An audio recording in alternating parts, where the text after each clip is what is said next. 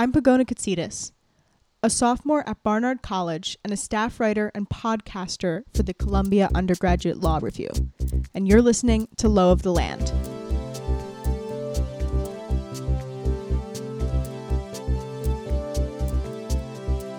Today, we are going to be exploring legal personhood and how it applies to migrants, asylum seekers, refugees, and undocumented immigrants.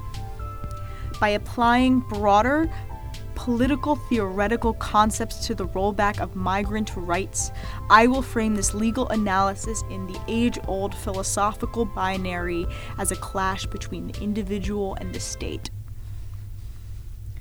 Before we discuss law relating to immigration and personhood, I want to discuss some concepts of legal personhood at large. The modern concept of legal personhood arose out of the ashes of World War II as a part of a larger, popularized human rights discourse dominating law.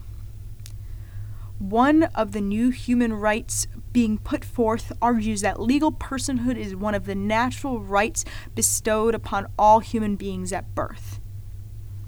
However, this definition of universal legal personhood and this definition of being able to represent oneself equally before the law remains unfulfilled. Like the pre-World War II era, the state continues to make and unmake persons in law. One example of unmaking legal personhood occurs when a person is in between states, or in other words, when a person is a migrant. Migrants, including asylum seekers, refugees, and undocumented immigrants, have precarious legal status.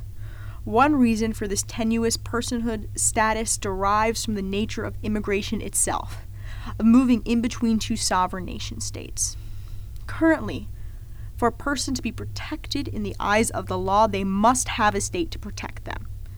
This idea of needing or depending on a state to make and to define a person's rights and their claims not only disintegrates the idea that any rights are natural, but also grounds that legal personhood is made and therefore taken away by states' laws. By nature of migrant status as existing between two borders, between two states, and between territories, their personhood is particularly weak. Furthermore, the reality that the state makes and unmakes people receives new making power within the legal idea of territorial sovereignty. This idea of territorial sovereignty is very central to the structure of the nation-state itself. Because the national community universally agrees that nation-states have the ability to police and solidify their borders as an aspect of their sovereignty, law often overlooks any criminalization or state violence that is done upon the people violating this quote-unquote universal principle of national sovereignty. Therefore, because migrants are breaking this universal law of national sovereignty and power over the borders, their personhood status is deemed already criminal or even pathological before the law. Court decisions: Hernandez versus Mesa, which was decided in 2017, and Jennings v. Rodriguez, which was decided in 2018. Hernandez v. Mesa involved a cross-border murder where a U.S. Border Patrol agent, Mesa, shot and killed a Mexican child playing on the Mexican side of the border. Jennings v. Rodriguez involves the permanent detention of an undocumented and non-violent migrant. Therefore, these cases involve ideas of territorial sovereignty and tiered personhood. In Hernandez v. Mesa, the state decided to murder an innocent Mexican child, although the court ruled that the officer was not entitled to qualified immunity for the murder he committed.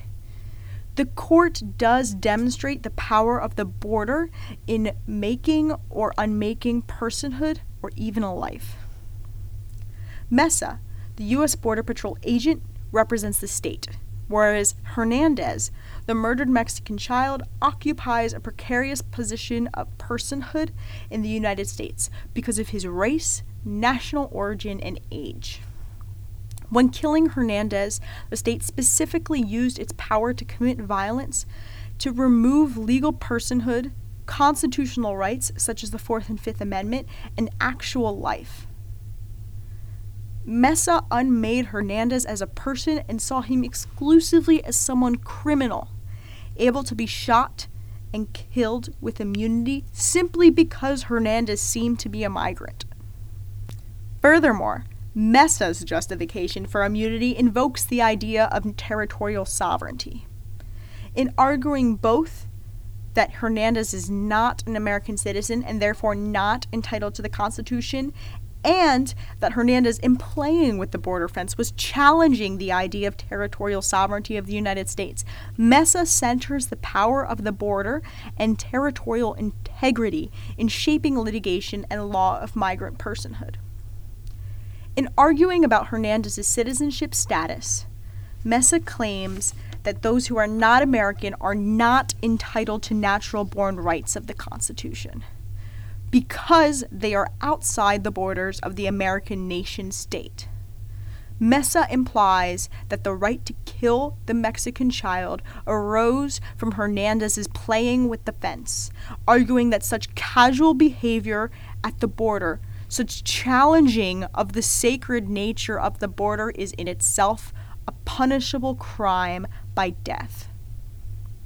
Although the court rejects Mesa's invocation of territorial sovereignty as a means for him to, quote, get away with murder, the fact that Mesa killed a human life because of the principle of territorial sovereignty and precarious personhood demonstrates how the state and state officials are able to make and unmake persons at their discretion and will. Similarly, Jennings v. Rodriguez involves principles of precarious personhood and territorial sovereignty. In Jennings, the court ruled that the state could hold migrants indefinitely in detention, regardless if they pose a threat to the United States. By legalizing indefinite detention, an action that is illegal for the state to do against United States citizens by the Fifth Amendment of the Constitution, the court justifies the precarious personhood status of migrants.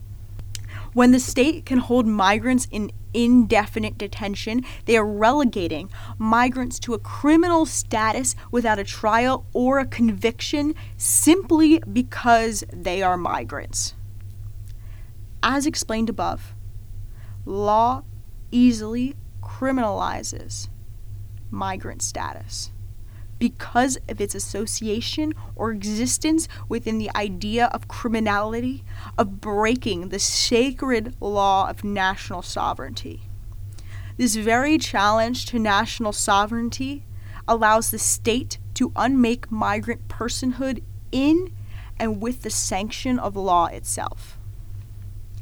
In conclusion, the state, despite its many declared rights and protections, easily and willfully attempts to depersonalize and criminalize migrants.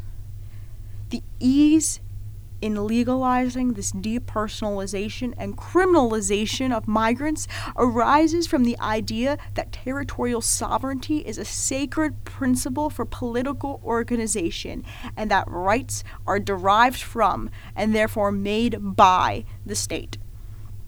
This idea of territorial sovereignty and the migrant's action in breaking it places the migrant in opposition to the state, wherein their personhood is criminalized by their own tenuous migrant status. Therefore, moving forward, when looking at cases that involve the status and lives of migrants, it is important to ask how much of the legal justification for these new laws arrive because migrants are crossing an artificially constructed border of national territory. Is the court punishing a person because of their migrant status, a status that's moving between two territories? Or is the court upholding rules of the border over the personhood of an individual? These questions are a few that seek to reimagine the sacred status of the border and the precarious position of migrants.